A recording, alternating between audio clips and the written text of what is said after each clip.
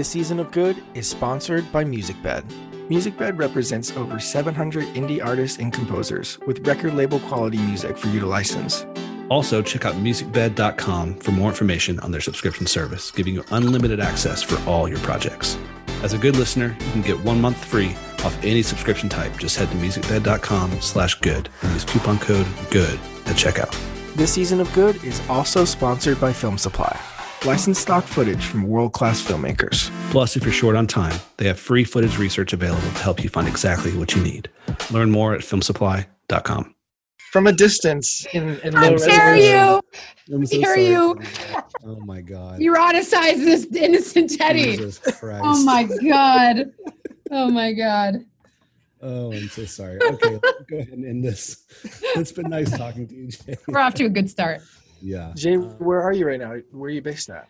I am in Vancouver, which is not where I'm based, but it's where I am. This is not my house. This is my office. I'm at work. Nice. Because we are, it's, what time is it here? It's 6 o'clock. And yeah, shooting a movie. So I'm here prepping. Oh, that's amazing. When do you guys start? What's that? When do we start? When do you guys... We start in March. Wait, so is this Peter Pan and Wendy? Is that what you're working on? This is Peter Pan and Wendy. I wish I had some kind of my computer's on my Peter Pan and Wendy book, but yes, this is Peter Pan and Wendy. How exactly does the thonged man make his way into Peter Pan and Wendy? This is just a reference, but this is one of Wendy's brothers. He has a teddy bear, his teddy, and this is just a reference to a very old teddy bear, but it's not the teddy bear, so I think it's okay for me to show it. It's just a random teddy bear. It's just a teddy bear.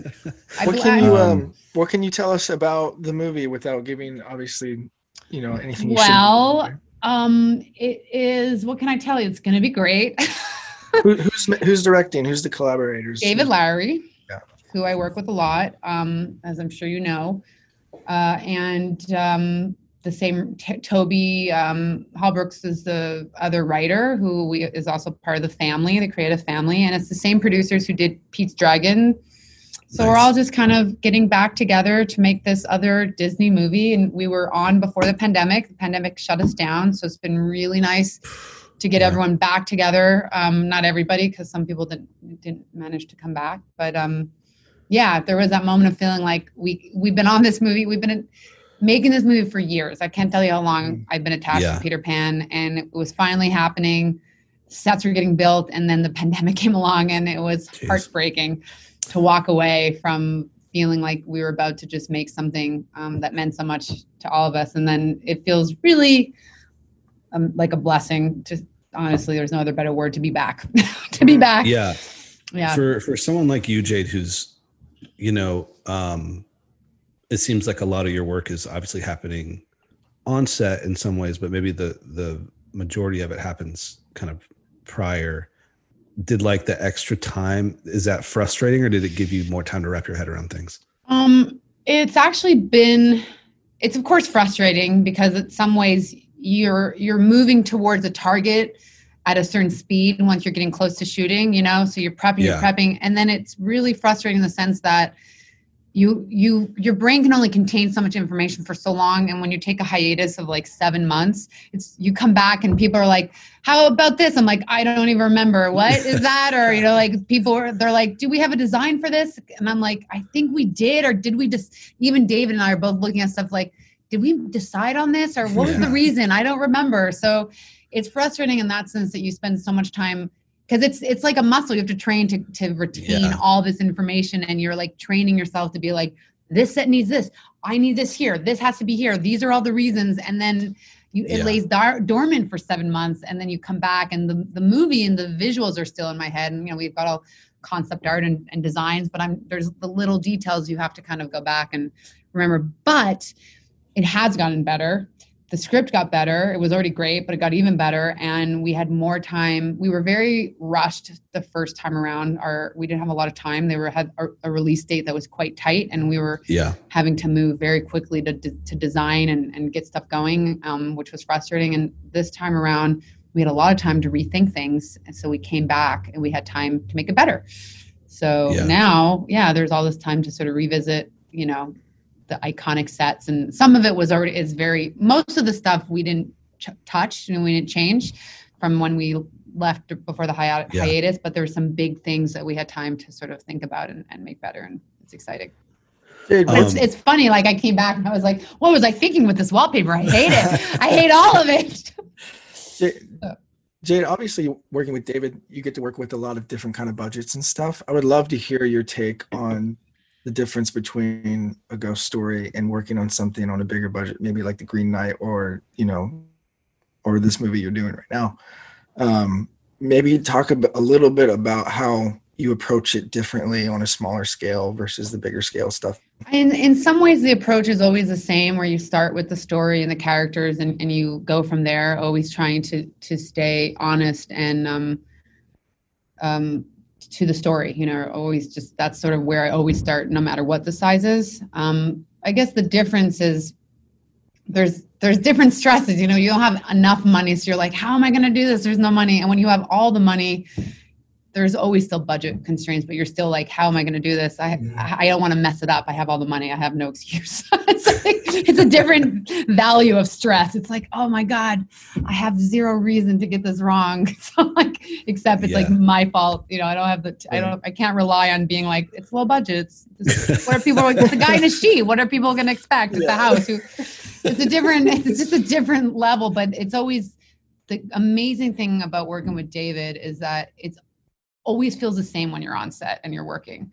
It's just like the vibe is the same, whether there's 100 people on set or there's like 4. There's a sense of intimacy and family, and that never changes. I think some people are always afraid once you move up to bigger movies that you lose that. And I can say that I've never felt more close. Like when we were in New Zealand on Pete's Dragon, it was a huge movie. And it was like we were all crying with all the crew and we had to leave. We were so sad. I mean, it's so close. So you're with people for so much longer. So you actually get more of that intimacy. But it's is there something that he's doing practically that is shaping that sort of culture a little bit? David is just he's one of a kind. He's so open to everyone of being a collaborative experience, but he is also very much driving the vision.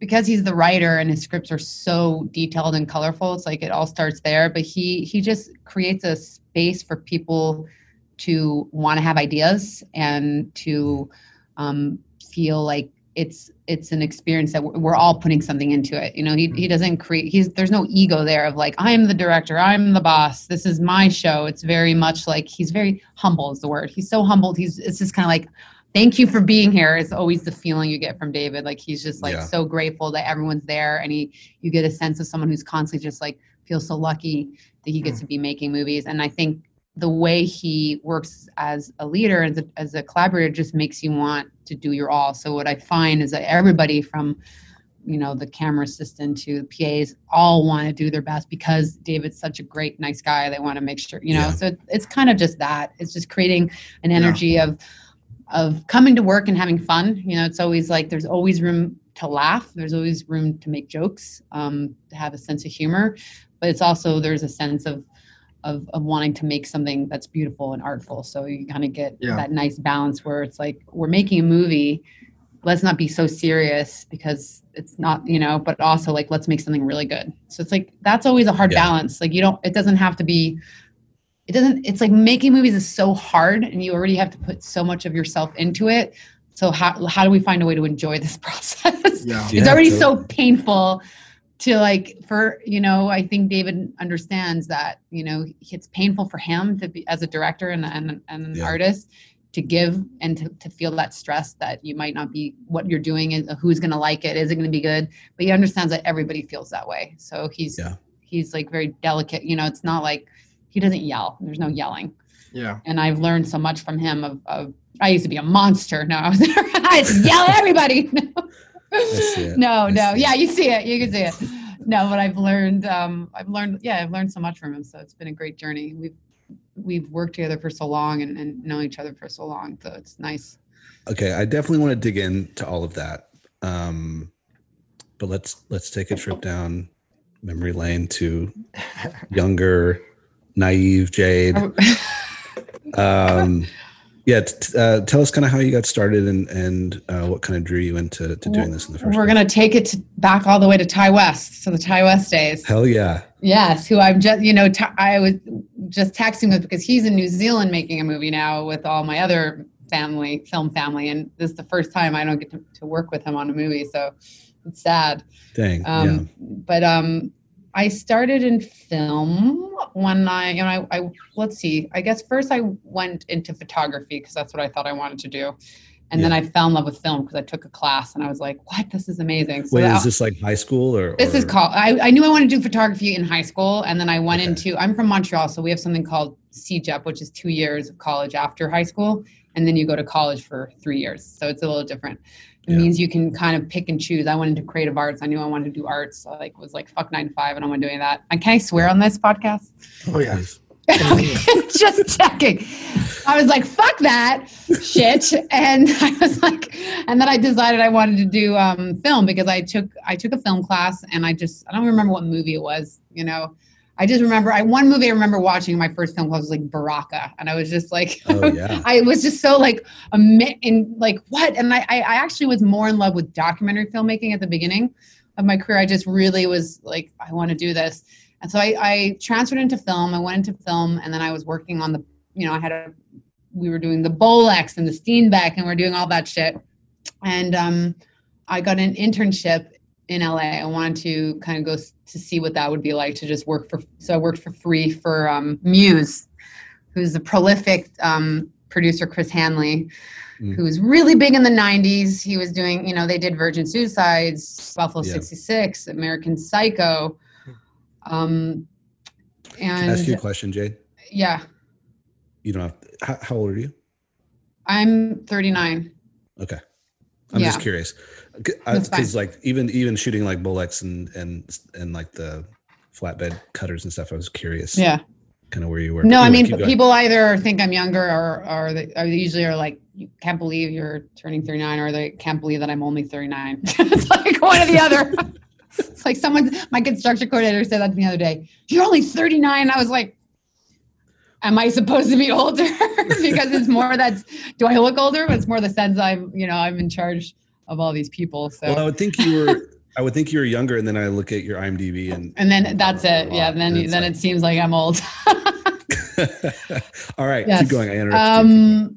Yeah. When I wanted to do an internship to sort of see what the real film, what it was like. So I worked for the Hanleys and then I quickly kind of just became the office manager because they didn't really have anybody in that. But they had like I love the Hanleys, but anyone who knows them, so unorganized, like complete disaster. Yeah. And then because there was room for that, I'm like pretty personable. I am not afraid of difficult people. And they're like a total bunch of weirdos. And I just kind of got in there and I became like an associate producer on Asia's movie, The Heart is Deceitful. And then I did another one called Edmund, which was a David Mamet one for them. And then I hated what I was doing. I really didn't like production, like despised it.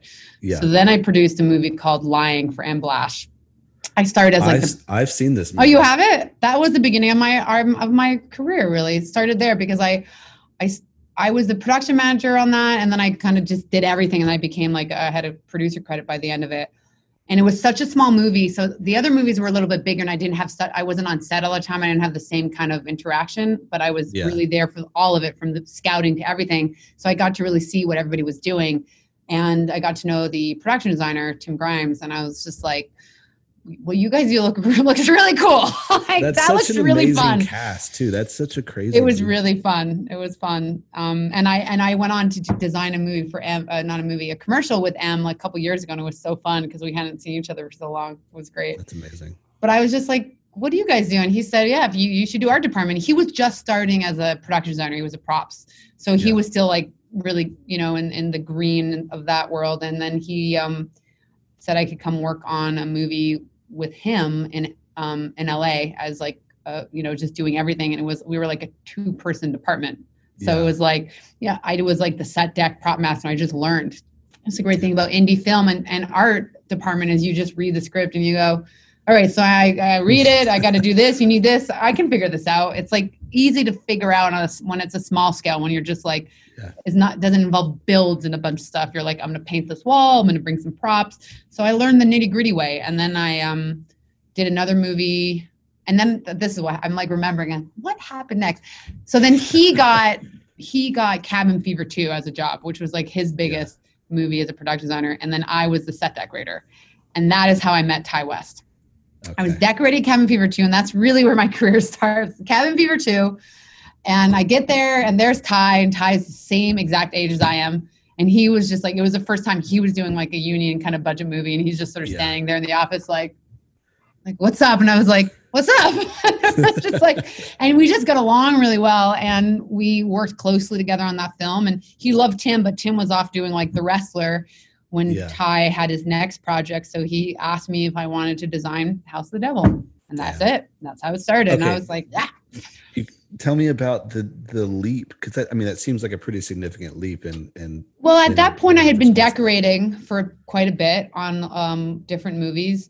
And when you're sort of decorating on low budget movies, it's like if there's no builds and you're really just going and painting wallpaper and decorating, that's kind of like on a big, huge movie. It's basically your job as a decorator. That's your job. It's what you do. So it's like, wallpaper even falls under the decorating on like big budget movies. So it wasn't that big of a leap because I knew the language and I knew Ty, and it felt like it was what I was already doing. Because I'm somebody, those who know me well would say, hard time staying in my lane.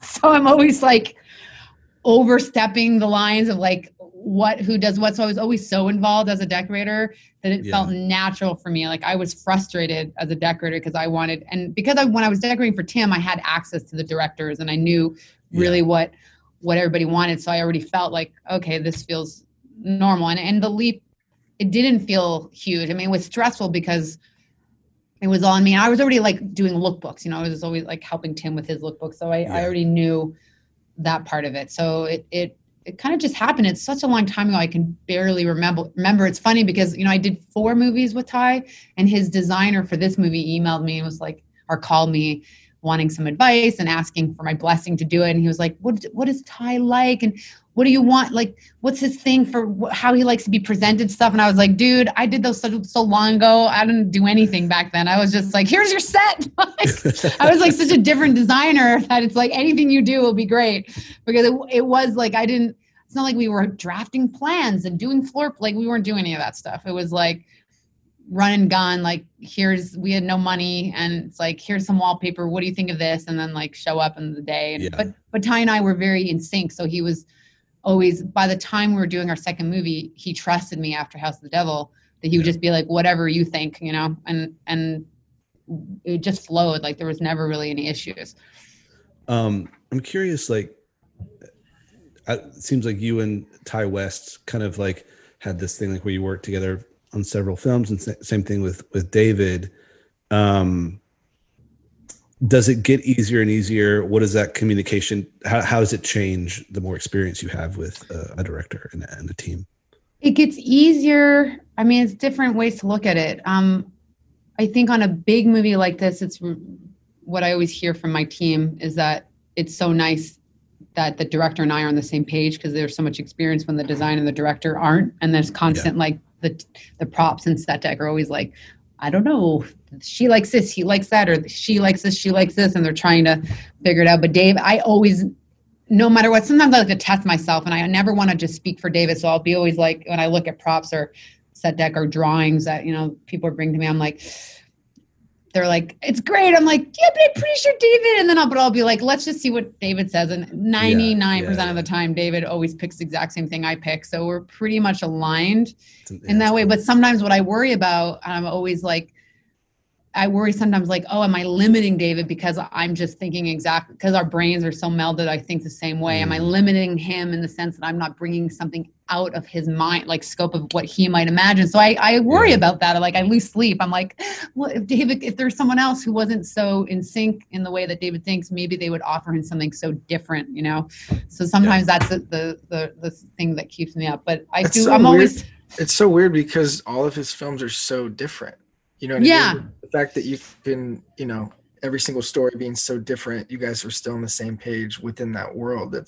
I think we just rare. have the same, we think about storytelling in the same way. So when I read David's script for the first time, I always just start sending him images, kind of like this. And that's how we start. It's just sort of this back and forth. And it's always immediately like, yeah, like that. But then but what I'm finding is that as we both grow as filmmakers, David is pushing, and he's pushing sort of the way he thinks of the world, which is pushing me to think also like expand, and think sometimes, after the pandemic or right before we came back, he sort of threw something at me. Like, I was thinking this, and I'm not going to say it, obviously, I'm going to give it away. And I was like, what?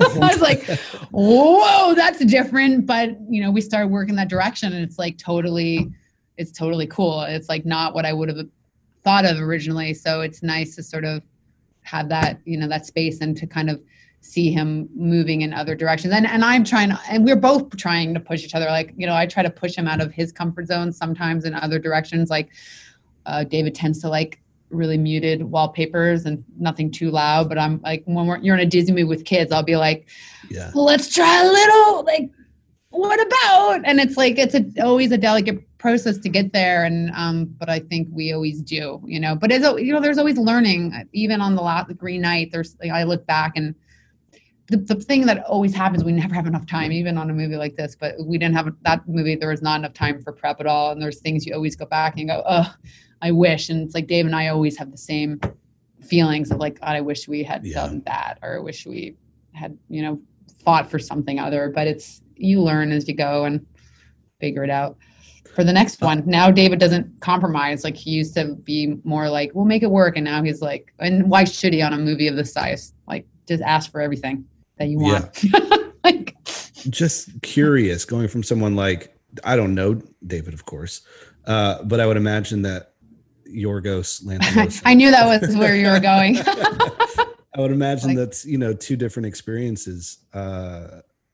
Yeah. I mean, working with someone where you kind of have like a shorthand, like kind of, I'm curious what it would be like to kind of enter into the Yorgos universe. I think Yorgos just stands alone as so different than, honestly, anyone I work with. But the common denominator is Yorgos has such a great sense of humor. As like, yeah. I think I was mostly just so nervous. Like, I don't get stressed or nervous when I'm working with tired David. But I was so nervous. You get the email or whatever. I mean, first of all, I remember meeting with Yorgos, and I was like, I don't have that job. There's just no way. Because it's like so odd. There's like on the phone, our FaceTime, it's like awkward, like we had a FaceTime, and Yorgos is like really funny when you get to know him, but he does have that sort of, as you can imagine, stilted, awkward kind of, and I was like, that went terrible. I told my agent, I was like, that didn't go well. And then she's like, you got the job. And I was like, what? But I wasn't planning on working then. So I actually had to have this moment of like, I was like, I had just done like, I was doing Ghost Story. I had to leave to do that. And I really was trying to take some time off. I'd been working nonstop. But of course, you don't say no to Yorgos. So I was like, that would be crazy. I think I went on a hike. I might have taken some kind of mushrooms or chocolate or something. And I was like, as I was walking down, I was like, I have to do that movie. I have to do that movie. Which of course, and I learned so much. But working with Yorgos, he's such a different filmmaker. He doesn't approach things in the same way of story and character. As I was saying before, that's not what Yorgos is after. It's not after like, who are these characters? Where do they come from? Yeah. He's after a feeling.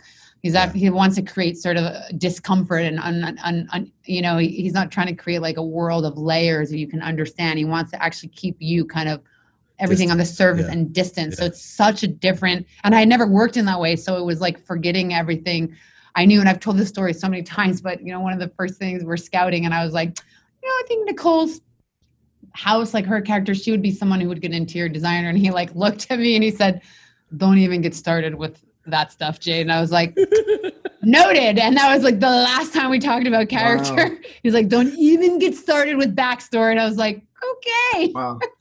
Well, how did that affect your process and like decision? Honestly, it didn't, because like, again, when I read that script and knowing Yorgos's work and just reading the script, like I could see it very quickly. I think I got the job because I sent in a lookbook that, that understood sort of that feeling. And it was just more about wanting to create that feeling. So constantly looking for, trying to find the colors and the right, it was always feeling something that felt off and alienating. So you're just trying to create these spaces and these feelings.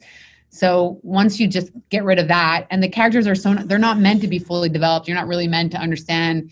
And once you just kind of detach yourself from that and try to detach yourself, really, I remember once the AD asking Yorgos, and this is, he went on to do The Favorite with Yorgos, and I think they're really tight collaborators, but he asked him once about that scene in the scene with I can't remember their names anymore, the Colin and the kid in the wheelchair, when he's telling him the story about his father, you know, and he's like, you know the story, you know what I'm talking about? And Attila was like, what is that? Like, can you explain like why? And Yorgos like, I don't like what he was like, what is that about? It's like Yorgos like, I don't know. Why do you think I know this? Like, why? She's like, we're going to figure it out. And they would always use this metaphor. You're like, we build the monster, then we follow it and we see where it goes. And that's kind of the process of working with Yorgos. And it's really exciting. It's like, you don't always know exactly where it's going to go. And the actors show up and then you start to see it. Like, I mean, he's so, the kid, I just worked with him again. I'm so bad with names. He's so good that you couldn't imagine from reading the script on paper and then you see him and Barry, you're just like, this kid has it. And then he's in The Green Knight, and David was also just in love with him. He's so talented that he just takes it off the page and you're just like, whoa. So it was Yorgos is so funny. He's such a good sense of humor. And by the end of it, it was great. And there was never any I never had any traumatic issues. I was never like crying in the car, but it was just mostly just stress because I wanted, I really respect him as a filmmaker, and I just wanted it to be right because his films, you don't want to be in the canon of Yorgos' films and people going, well, that one didn't look good. like God, When you work with someone like Yorgos or someone that maybe works or thinks differently than maybe other directors you've worked with, do you feel yourself needing to kind of like inhabit like their brain? Or for example, Yorgos kind of being like, don't even talk about backstory. Do you as an artist, like go there still? And does that inform your decisions? No, or do you try to actually, I think on that one, we were really just trying to get the world to feel like that strangeness. So we just kind of, it's kind of like my brain is so used to working that way that it was almost like a slip. But then when I think back on it, I was like, why would I? Of course, duh. So you kind of assume like the filmmaker's viewpoint in the decisions. I think you have to. And I always find it interesting when I hear about, designers and directors like butting heads or not being able to because it is your job to bring their vision to life. I mean, you're there to bring the film to life, and you should fight the battles. Like even with David, even today I was trying to win a battle over something. But once the director says, like, if David's like, I really like this, I want this, then you're like, I want it too. I want it so bad. I love it. I'm like so in love with this. What was I thinking? You have to, and you have to convince yourself. There's never a moment that, they decided on something, the DP and the director, and I didn't like it. I don't like sit around sulking. You move on from it and you move on. You find a way to make it as great. Cause I always just remind myself they're seeing something, or the director or the DP seeing something I don't right now, because they have all the shots in their head. But I trust my collaborators, and I just you dive in and you just make sure. So to me, it's always about inhabiting the director's brain and figuring out what they want and giving they're all so different, the directors I've worked with. So, but it's always just making sure that you're faithfully bringing their vision to life and that you're doing justice to the story. Because there are times, if I'll sit with something for a long time that I'm like, I don't like this, I just prepare a little presentation and then I bring it to the director and the DP and I'm like, this is why. And sometimes I win, sometimes I don't. And it's not a win, sometimes everyone's like, you know what, you're right, that makes sense. Because for me, I'm looking at really the whole world all the time. And the director will often, they have so much to do with casting this. They'll see one location and be in love with it when they walk in, but I'm standing back and seeing how it fits in really constantly. I'm going, it's like my brain is puzzling it together, and I have my wall, I'm like, and if something pops out and I'm like, it's really jumping, I really don't like it. That's when I say something, I speak my piece, and then, but you always have to come with good reason. It can't just be like, Yeah. I don't like it. It's like, what's your reason why you don't like it? This season of Good is sponsored by MusicBed.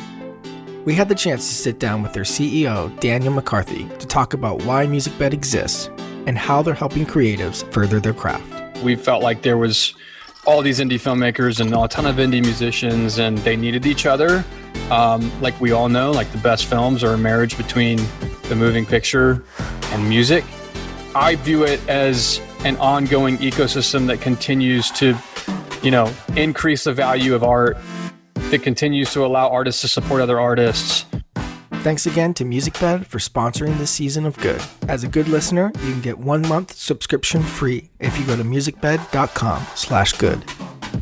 This season of Good is also sponsored by Film Supply. Here's their CEO, Daniel McCarthy, again on what makes Film Supply the best stock footage resource for films. The footage being licensed is the footage coming out of passion projects from filmmakers, and it's because it is the most authentic, cinematic, and it's all the stuff that all the filmmakers have put all their blood, sweat, and tears into, and it shows. Like you look at a clip and you're like, oh my gosh, that's emotive. I want to use that. The guys that just go out there and shoot a day for stock, like that's not who we are. I mean, that's not what we're about. Like we're about helping filmmakers fund passion projects and seeing the footage from these passion projects actually get used in commercial ways. Thanks again to Film Supply for sponsoring this season of Good. With Film Supply, you can license stock footage from world-class filmmakers like El Ginter, Diego Contreras, Maceo Frost, and more. Plus, if you're short on time, they have free footage research available to help you find exactly what you need. Learn more at filmsupply.com. With Yargos sort of being like almost anti-character, what's on the other side of the coin, I guess, with something maybe like James White or something, what are those like questions that you're asking, maybe for a production designer that's starting out that wants to know sort of like, I need to come to a director with these questions to sort of spark ideas. What are those questions that you're asking? Something really character-based. At the beginning, when you first meet with the director, you're already gonna get a sense of where they stand, like with the story and how close they are and what it means to them. So in your first meeting, like James White was a very personal story to Josh. It was his story with his mother. The main character was very much based on him. So immediately you're kind of looking at the character. So you're like, okay, well, I got all this information right here. So it's like, that became easy. But it becomes a lot of understanding what certain sets mean to the director. And the questions I always like to sit down and it's just ask about, if I'm just trying to think back to like, Aitani is an interesting one to look at because it's also based on a historical sort of figure, and it's like, how far are we trying to make this real and how far are we leaning towards cinema, and where does it matter? Because some are Mr. Rogers, like, where are we? And with Craig, it's like something he would always sort of remind me is like, we're making a movie, Jade. We're making a movie and it's okay. It doesn't, it's like, cause I was like, I really wanted to get the details right. Yeah. It's like, but then it's like they're lighting the skating and trying to make it not flat like they did in real life. And it's like, yeah, we're making a movie. We want to make this look good. And it's like, that's like, whereas for Mr. Rogers, it's like, we really wanted it to be exactly right. So it's just knowing for each director where they stand in regards to like the details and what it means. So I just like to ask, I just like to go through the whole script and talk about, and honestly happens, if I get hired for the job, usually it's because it happened in the meeting where we're talking about the story and what it means and how we feel about it and how we feel about the world. And I really believe that the reason I've gotten where I am today is because I put a mean lookbook together and I can spend 30 hours putting a lookbook together for a movie I don't even do. Like I don't get the job or I say I don't want the job. Even I'll still do the lookbook because like I might want to work with that director or I wasn't really sure. And then, it's like, you never know what's going to happen. But usually if I try to extract the images, put them down so the director can see them. And in our first meeting, when I show them that, if they're connecting to it, the trust is already building. Right? You want your director to trust. So it's so much about being able to put visuals in front of them so they can see it. Cause you can talk about who the characters are, but you really want to be able to like show them something like, so inspirational images, just photographs, paintings. I just spend so much time online until I find an image. Like I will just keep looking for one image until I find the thing that goes ding. That's it. Yeah. What are you kind of like digging into, and what are kind of, I mean, do you just have a library of books? You want me to give away my secrets? What do you? You can speak generally. I'm gonna just I'll give a shout out to Film Grab because I think what he's doing is great. I want him to be able to keep making his website because it's such a good website. If people don't know it, it's just filmgrab.com. I think there's a dash in there somewhere, but he's going in and just, do you guys know it? Film Grab? Yeah. I mean, so I remember using Film Grab when nobody knew what that was. And I was like, it's my little secret. And now everybody knows. And sometimes I'll just email him and be like, I noticed you don't have Itania up, but just kidding. When are you going to put that one up? No. If there's movies, like, I've been waiting for him to put up, be like, you're going to put this movie up anytime soon. Not of mine, but others. But I spend a lot of time on archives, and I do have a ridiculous catalog. I have like a website that I use. I have my own smug mug of just my references, because the problem is, you get a book, then it goes in a box somewhere, it goes in a shelf, and then you're on a job somewhere else and you can't get to your book. So I have I've scanned every single one of my photo books. No. Yes. And I have them all on my site so that I can you like tagging them and stuff? And I have them tagged in different sections. I've got photo books by photographers. I've got like my design books, my architecture books. And then I have a full section that's like in alphabetical order. That's like barn, garage. Is that something? And then I have a folder that's period. That'll be like, what I try to do is as I'm pulling, what happens is when you're looking for images, you go down a rabbit hole and suddenly you're looking at images that have nothing to do with the movie you're on, but you're like, these are so good. So you pull them and you're like, I don't know what I'm going to need these for. But if you don't put them somewhere where you'll know how to find them, they'll just get lost. And then later on you'll get a script and you're like, fuck, I saw, where did those go? So now I've just gotten to be really good about like taking the photos. Like I was just at a crazy bookstore this weekend, and obviously you can't buy every book. So sometimes I'll be in the bookstores like photographing the books. Or I just photograph the cover and then I go and then I'll try to like remember it so that I'm like, if I'm ever doing a movie, like I photographed once like this week and that was like New Orleans houses. I was like, ooh, or it was like it was a 1970s book that was like houses of the Midwest. And I was like, I don't need this right now, but I might one day. So I'll photograph it, I'll catalog it, and then I know where it is. So it takes, and then I've got all like my wallpapers every time I do a movie. Now they're like cataloged so I can find every research. So you just have to be good about that. And I think that is, it takes a long time to do lookbooks. So the more references I can find and the more movies I do. And also every time I do a lookbook for a movie I don't actually get, I try to keep all those photos get organized also in its own. Yeah. I do a website for every movie, and it's like, I can be like, oh, it sort of makes me think of that lawyer's office. Let me go see what those research photos. I just go find it. So it's like you have to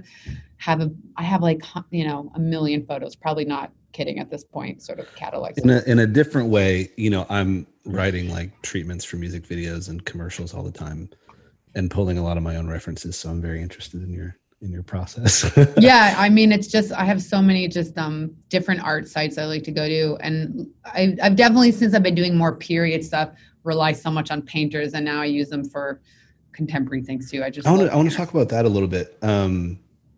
Did that feel like kind of going into more period stuff, did that feel like a sizable kind of transition for you, like mentally, or does it kind of think I was yearning. I mean, I hate doing contemporary stuff. I really do. Really? Unless I'm doing really stylized, like Tanya, it's contemporary, it's period. I wasn't allowed to submit it to the period section, although I feel like I should have. Yeah, interesting. But it was, that's really fun. But I don't like, when I'm talking about contemporary, it's just like every day, like it just wants to look like normal everyday apartment, someone's someone's loft, or someone's like nice middle-class house. And like, I don't get any, I'm someone who really loves timelessness and nostalgia. So I thrive on things looking, I like period stuff. I really do. And then doing Green Knight was so fun because we weren't really being rigid about what period. We're like, we're making it up. You're It's a kinda fantasy pulling movie. from- yeah, So yeah, whatever we want. And that was just fun because I got to really think about what kind of medieval movie I was interested in, sort of, Yeah. wanted to see and David wanted to see. And it was just such a fun, I mean, that's what I love about David. He's always like, fuck this, I'm going to do something totally weird now. Like do this weird medieval movie.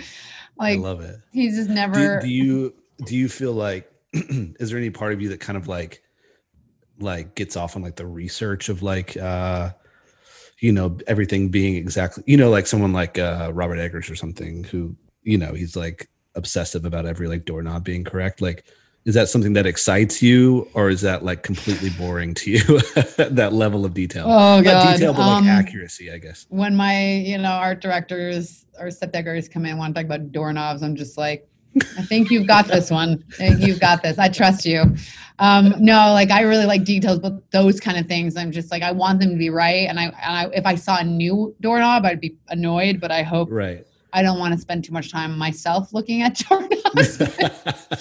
No, yeah. I mean, on a period movie, like right now, the Peter Pan we're doing is set in not in present day. It's like 1911, London, and it's been really fun to do the Darling House and to really think about what it would have looked like and trying to get that right and really building the details. And I do really get excited about old wallpaper. Get excited about old windows. Don't want glass, and glass needs to look old.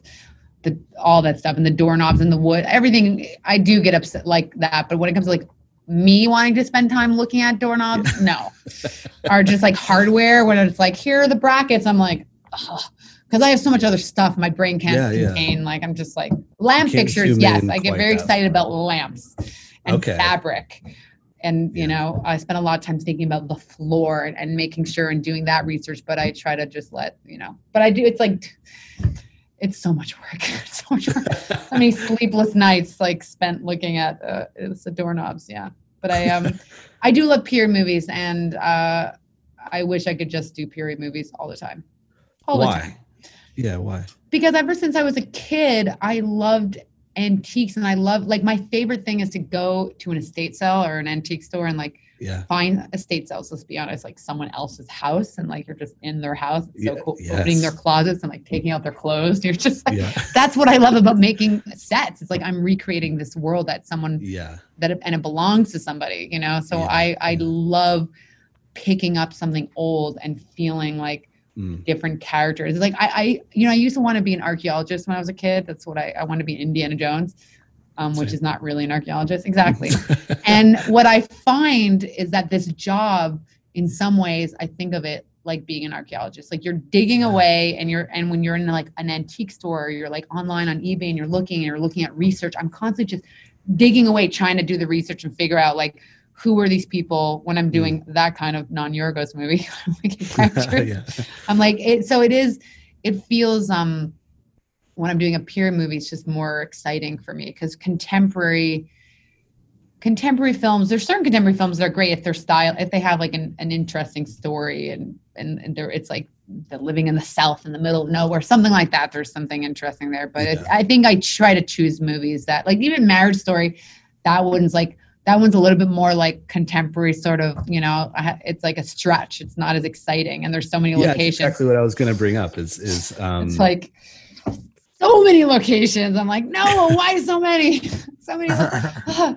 But it's tell me about the decision making of I'm thinking about Adam Driver's empty apartment. Empty apartment. Yeah. Well, that's where I wanted to, that's where I really wanted to do something that was just the most aesthetically pleasing. Yeah. People think movies always have to be beautiful and sets have to be beautiful. I think that there's beauty in the benign and sort of banal of that apartment is so much of where he is in his life at the time. And with Noah, it's he was all about it, just let's just find something really empty. I honestly and boring. Can't think about that apartment and not think about the scene where he cuts himself. That so might be the funniest scene of the entire year. It's so good. It's so good. She's so good, that woman. who plays the social worker. No, it's so good. But it is weird when you're just looking for like an ugly, we looked at so many ugly apartments. You just can't even imagine. That's where sounds like a fun scout. Yeah. Scouting LA. Oh my God, please never.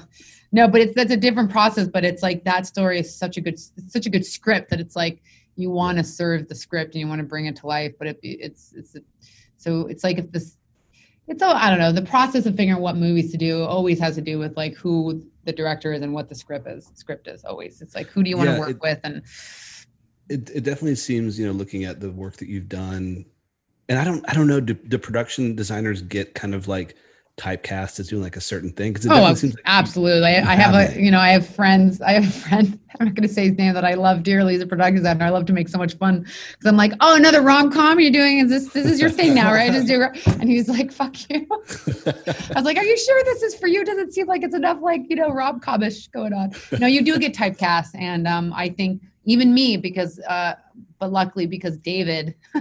Is always doing such different stuff. I'm able to kind of step out of it, but often it's like real gritty. It's like Jade, she's good for that. Like I want to do like big builds and I want to do like sci-fi, but so the collaborators I work with time and time again, I've gone into sort of switch gears with them because they don't like to do the same thing.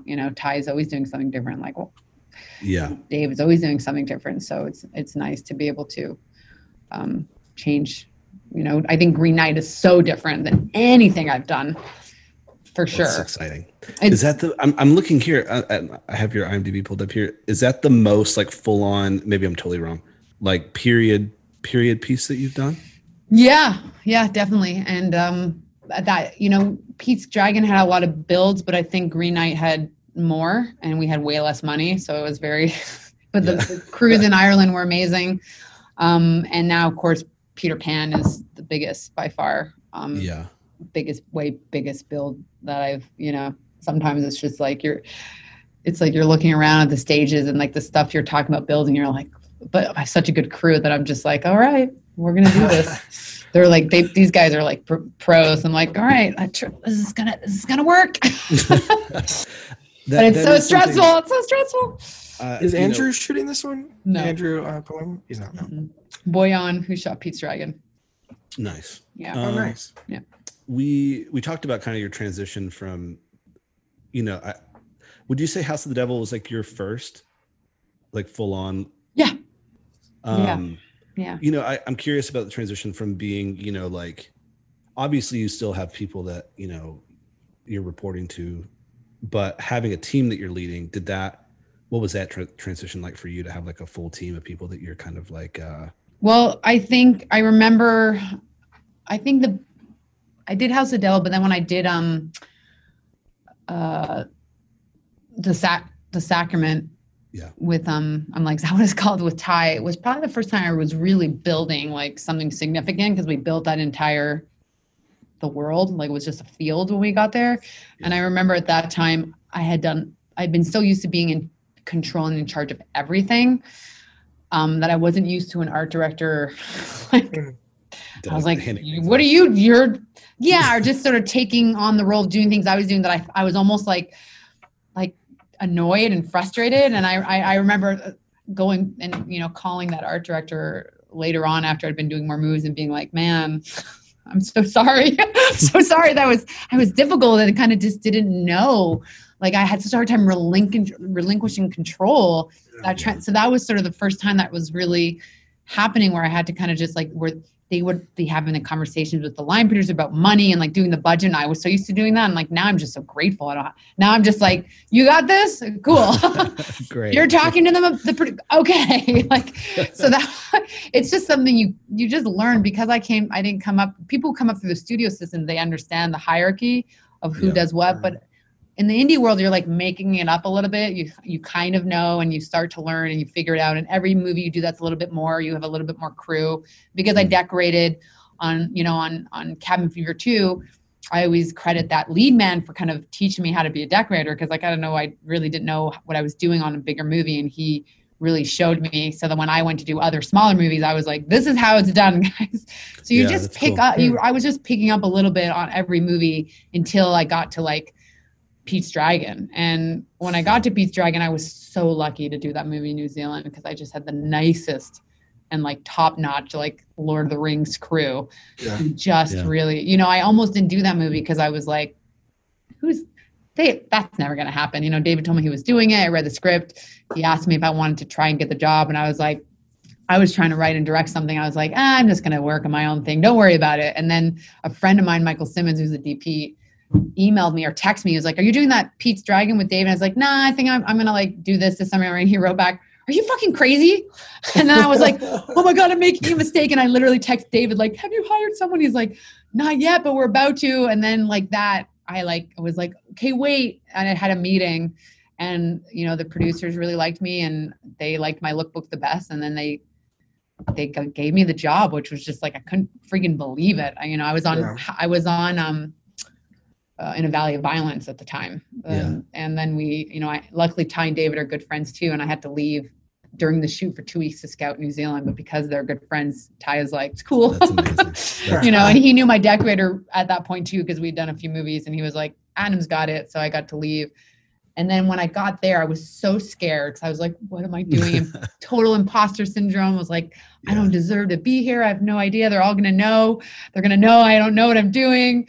And it was fine. Like, you know, I remember when I had the interview, I was very honest about my ability, like what I knew how to do and didn't know how to do. But I was like, I trust that I'm going to have a good team, and we're going to just figure it out, work it out. And I'm not afraid. And I always tell the people I hire, even on this movie, I was like, listen, we're going to be doing some stuff that I don't quite know yet how to do this, but like, I'm not afraid to say like, I don't know how to do this. How do you tell me? Like, I think you have to know as you're coming up in the world and you're doing bigger stuff to not have the ego to pretend, you know, and being like, yeah. I'm just like, well, how are we doing? Explain to me how we do this. And what I learned, because I was so open to that on Pete's Dragon, I learned so much about VFX and just like understanding limitations but also needing to know when to push and say like, we can make it bigger. You know, that's the thing. You can feel like when you're young, for me as a younger woman, also, especially on that job, I was like 34, to just be like, okay, I guess. And then like having to find the voice to be like, no, like, I'm not good at being like, you know, I think sometimes my teams are so used to working with people who are like so demanding, and I'm more like, what's the easiest way? That way? Okay. I'm like, is that too hard? Oh, that's expensive. Okay. So it's like learning, because I come from a low budget word, to be learning to be like, I'm sorry, we already spent like 5,000 on that, but I don't like it. Like finding those sea legs for me, like finding those designer legs of saying like, I know you painted this room, but you have to paint it again. That was like that was like a transition for me. And I remember losing 2 nights of sleep about the kitchen they had painted. You know, they just paint the cabinetry separate. It wasn't installed. And like I looked at it, I hated it. I was like, oh my God, this is wrong. It's wrong. It's wrong. And it took me 2 days to be like, to say like, I like, you know what? And they were like, okay. Cool, repaint it. And I was just like, oh, okay. You know, just today I went down to the stage and there's a room that had gotten built, and I was like, this is small. Did I agree to this drawing? And it's just like, now I'm like, it's too small. Like there's no like, now I'm just like, now what I've learned through the years is as soon as I don't like something, I'm not going to like it. So it's like, I see a paint, like I'm on Itania, they painted something, they kept trying to convince me, give it a couple days. And I was like, nah, dude, I don't like it now, and I'm not going to like it tomorrow. So like, you keep telling me, but like, you just need to repaint it. Let's just get this over with. And I think that's got to be helpful for people to hear like that was like a process of a lot of films that you made. Oh yeah. You have to learn. And it just takes time. It takes time. And sometimes there's things I didn't get to change because I didn't have money, you know, and you just got to live with it. On a ghost story, I went and repainted the living room myself one weekend because I hated the color. And we only had like PAs and interns that paint. So I went to Home Depot, bought some paint. I didn't even tell anybody. I just like went and repainted it because I was just like, no, like there are certain things that you have to change, you know, and this is after I just did Pete's Dragon. So I could still get it. But I used to be someone who I'm still hands-on, but I was shopping, decorating, paint, doing everything. And you have to transition as you become a bigger designer because there's no time for you to do that. I miss it. I spend so much time on my computer now, just like drawing and like sending emails and having meetings. But I do like when we get to the point of dressing, I'm still really hands-on. Like I like to just be like alone on the set. I let the decorator like do the rough, but then I'm like, everybody out. I need to go in and like spend time alone in here because I think I find it too hard when there's too many people who are like waiting on you don't move, let me get that for you. And I'm just like, I can push the chair myself. It's cool. Yeah. But it's, but it is a learning experience and just figuring out constantly. I hope it always will be. I hope that I will forever be like finding new things that challenge me and then finding that I learned something on the last job. It's going to get really boring if suddenly everything is so easy and I'm just like, this wallpaper, that color, and we're done. I'm going home.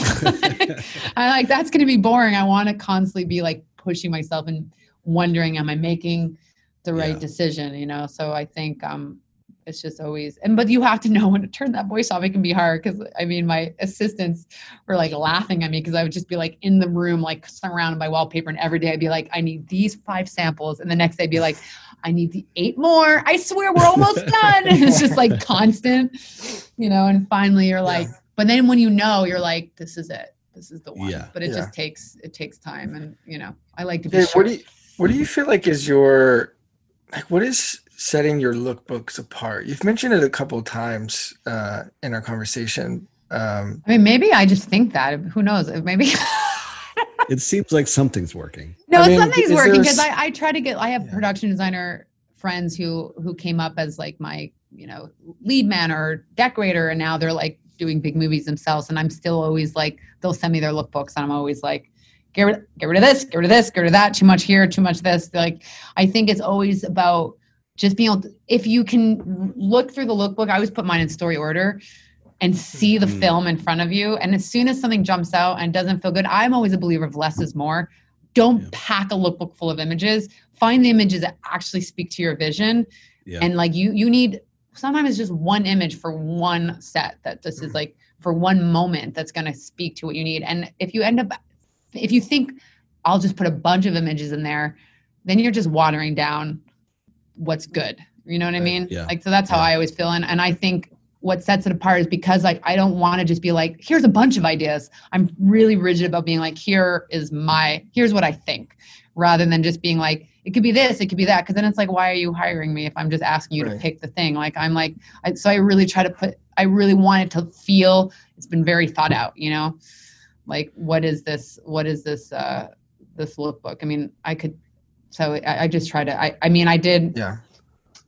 I'm being recorded, so I don't want to say about this meeting because it's all off the books. But I met with the director this year. I didn't get the job, but it was like 3 meetings, and I think my lookbooks ended up being in total of like 300 pages.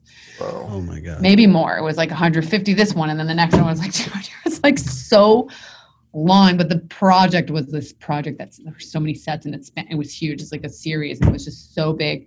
And it's like a director that I'm like such a like nerd about, but I didn't get the job, but I was just like kind of great in a way. I was like, thank God, because I don't know, it was like a 3-year commitment, like one of those things. My God.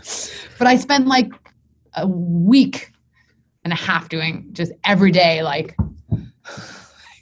like just trying to find it. Where's your source coming from? We talked about that a little bit. We already did. When you're Dude, my internet, guys. No, it's no worries. I mean, I just have a huge database, but I spend so much time looking at photographers like over and over and over. And what I even do, I didn't mention last time, is not only do I have photo books and like every different by location, but I also have it by photographers. I have like every time I find a photographer I like, I don't stop at the things that are working. I go through their whole. I look up their name, and I pull every fucking image that I've seen of theirs, and I dump it in a folder with their name on it. So Could now, you give us your Mount Rushmore? Where I find of photographers. Oh my God, there's just too many. Well, I have to pull. Let me pull up my my site. I had to eventually I had to put a code on mine because I started to get like. Too many people were using it. Like there was a movie I didn't end up getting to do. But the art director and the set decorator stayed on.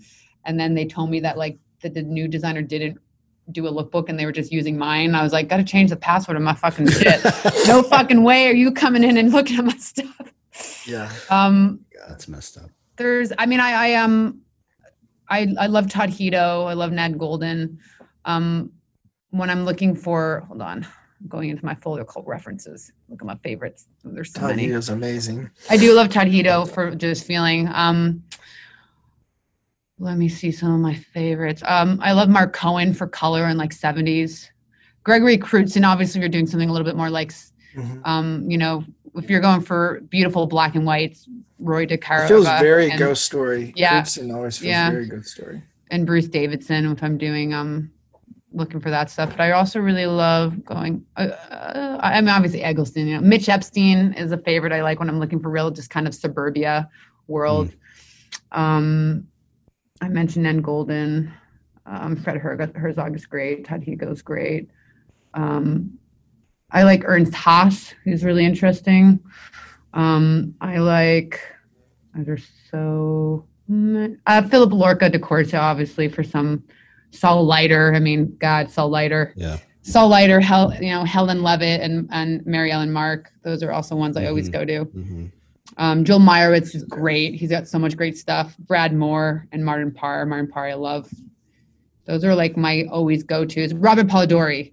For anything textured. If you don't know Robert Polidori, you're going to look at his stuff that you and be have like, all this categorized in your yeah, mind. I'm really bad. Well, I'm really bad with names, actually. So I have to some of them I can always remember, but then I'll just forget. So that's why I have to do this, because otherwise I can't remember. Joel Sternfeld is another amazing photographer. That's just so much great stuff. Let me ask you one more question about lookbook stuff, and then we've got just a couple quick kind of lightning round questions. And if you're really in my inner circle, you get access to the art, to the full chick. You could probably make a little salary off of that. Just offer it up. $20 a month. Yeah. I'm curious, kind of in the process of you putting a lookbook together, you are processing the script and kind of getting your head. So it feels like, the collecting of photographs is like that. Feels like that happens later in the process, I would imagine. And you're really kind of like, you talked about like you're making pretty decisive decisions on like what your vision is for the production design. So what does that process look like for you? And I know it varies from film to film, but how long does something like that? I mean, it starts really, once I get a meeting for a job, that's where it starts. And I read the script, and then I'll immediately think, oh, I'm going to look up this photographer. I'm going to look at this artist, or I'm going to just like start looking. If it's historical, I'll start looking at, historic archives. And I basically just start folders immediately. First, I have like the whole, I call it like the dump, where I just dump everything. And then I start to categorize it very quickly in the sets that I know I'm looking for very quickly. And I start pulling and dumping all those photos there. And then at first I just do a drop. I'm just dumping, not trying to spend too much time. Anything that feels right. If it feels right, I dump. And then I go back and I look at it. Yeah. This is all and then I just start going delete, like pulling them out, deleting and putting them where they should go. And I'm like, this is here, this goes here. And then I start putting them in like into like whatever I'm using, PowerPoint, or if I'm using InDesign, I start dropping them in. And that's the thing that takes time. And then I start trying to feel like what works. And then I start like, not that one. And then I just that's when I start to carve it out. It's all subtractive. Yeah. In the design. And when I'm doing like my PowerPoint PDF or in whatever it is I'm using, that's where it starts. I start to figure out, then it's always like, still to this day, I'm like black background, white background. Like I go so back and forth, this way, vertical, this way. Do you feel yourself ever getting stuck kind of like conceptually trying to figure out like this approach versus that approach? What am I going to? I think I try to keep it really simple. I think I try not to do too much like crazy, like I'm just like black background. And then I'm just trying to do like, deciding. I try not to overwhelm the page. So I'm always like, there's certain things. Not as much the design of the lookbook, but more the design of the movie. Yeah. Like your ideas I would imagine some scripts things come quicker than other scripts where you're like, there's certain things I just keep going. Like there's certain things that will take so long, but I don't want to put a lookbook in if I don't have something. So that's what I'm just like hours and hours and, just kind of trying to keep until I find it. I just like Yeah. There's always somewhere you haven't looked. So you just like, you start to get better at figuring it out as you're doing this. You're like, where? And then sometimes maybe you don't exactly find it, but you're able to sort of piece it together with just some images to get the feel of it. And then I don't usually do concept art for lookbooks. Sometimes I'll try if it's something I really, really, really want to do. I'll kind of get a little concept piece in there, but I usually try to wait. Oh, hey, Jim. I just want to say it's nice to hear you having so much fun. Oh, I'm podcasting. This is the producer of Peter Pan and Wendy. I'm on a podcast. We're recording right now. It's cool. I know we share a wall, so I can hear Jim laughing and joking over there. All right.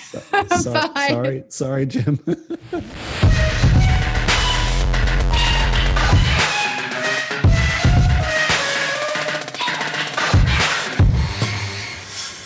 Don't forget, this season of Good is sponsored by MusicBed. Go to musicbed.com to check out over 700 indie artists and composers with record label quality music. And remember, as a Good listener, you can get 1 month free off any subscription type. Just head to musicbed.com/good and use coupon code GOOD at checkout.